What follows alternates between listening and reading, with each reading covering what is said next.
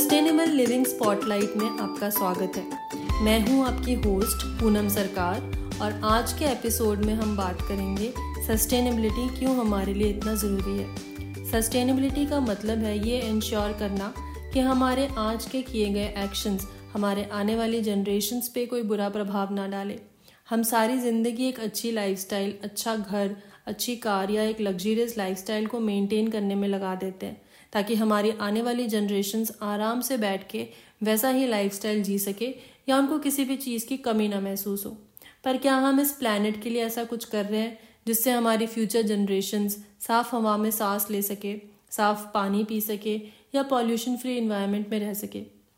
ये ध्यान रखना बहुत ज़रूरी है कि हमारा हर एक एक्शन इस प्लैनेट में अपना प्रभाव डाल सकता है।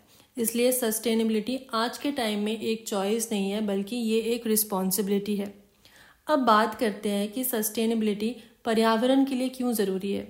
हमारा प्लैनेट आज कई चुनौतियों का सामना कर रहा है, जैसे क्लाइमेट चेंज, डिफॉरेस्टेशन, पॉल्यूशन आदि, और हम सब इन समस्याओं के लिए कहीं ना कहीं जिम्मेदार हैं।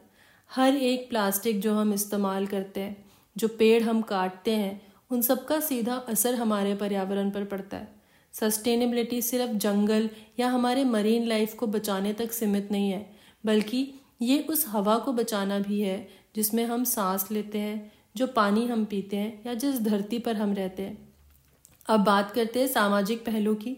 सस्टेनेबल प्रैक्टिसेस हमारे लोकल कम्युनिटीज़ या स्मॉल बिजनेसेस को भी अपलिफ्ट करने में मदद करते हैं। एथिकल और इको फ्रेंडली बिजनेसेस को सपोर्ट करके हम फेयर लेबर प्रैक्टिसेस की डिमांड को भी बढ़ाते हैं।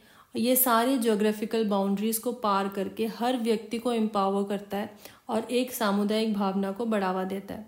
और सस्टेनेबिलिटी हमारे इकोनॉमी के लिए भी बहुत अच्छा है। अब बात करते हैं कि हम एज एन इंडिविजुअल कैसे एक सस्टेनेबल वर्ल्ड के लिए कंट्रीब्यूट कर सकते हैं। हमारे हर छोटे छोटे एक्शंस इसमें अपना पार्ट प्ले करते हैं। चाहे हम जैसा खाना खाते हैं या हम कैसे प्रोडक्ट्स यूज़ करते हैं, हम अपने आसपास जो भी रिसोर्सेज हैं उनको कैसे यूज़ करते हैं, ये सब चीज़ें सस्टेनेबिलिटी के लिए डिपेंड करता है। एक सस्टेनेबल वर्ल्ड के लिए हमें रिड्यूस, रीयूज़ और रिसाइकिल के मंत्रा को फॉलो करने की ज़रूरत है, लेकिन उससे भी ज़्यादा ज़रूरी है कि हम अपने इंटेंशंस के प्रति रिस्पॉन्सिबल और माइंडफुल हो ताकि हम अपने फ्यूचर जनरेशन्स के लिए बेटर प्लैनेट बना सकें। यह समझना बहुत ज़रूरी है कि हमारा छोटे से छोटा एक्शन इस वर्ल्ड में चेंज ला सकता है। तो आज के एपिसोड को रैप अप करते हुए मैं आपको एक चैलेंज देना चाहती हूँ, एक ऐसा चैलेंज जो आपको एक सस्टेनेबल लाइफस्टाइल की तरफ बढ़ने में आपकी मदद करेगी। चाहे वो सिंगल यूज़ प्लास्टिक को कम करना हो या लोकल और सस्टेनेबल बिजनेसेस को सपोर्ट करना हो या फिर एक प्लांट बेस्ड डाइट को शुरू करना हो। आप कौन से तरीके से अपनी सस्टेनेबल लाइफस्टाइल की जर्नी शुरू करना चाहेंगे? ये ध्यान रखना ज़रूरी है कि आपका हर एक कदम इस चेंज के लिए बहुत इंपॉर्टेंट है। And I have something special for you. Episode के डिस्क्रिप्शन में मैंने एक लिंक दिया है जिसमें क्लिक करके आप मेरी कम्युनिटी ज्वाइन कर सकते हैं, जिसमें मैं आपसे शेयर करूंगी इजी प्रैक्टिकल टिप्स और स्ट्रैटेजीज जिससे आप सस्टेनेबिलिटी को डेली लाइफ में आसानी से प्रैक्टिस कर पाएंगे।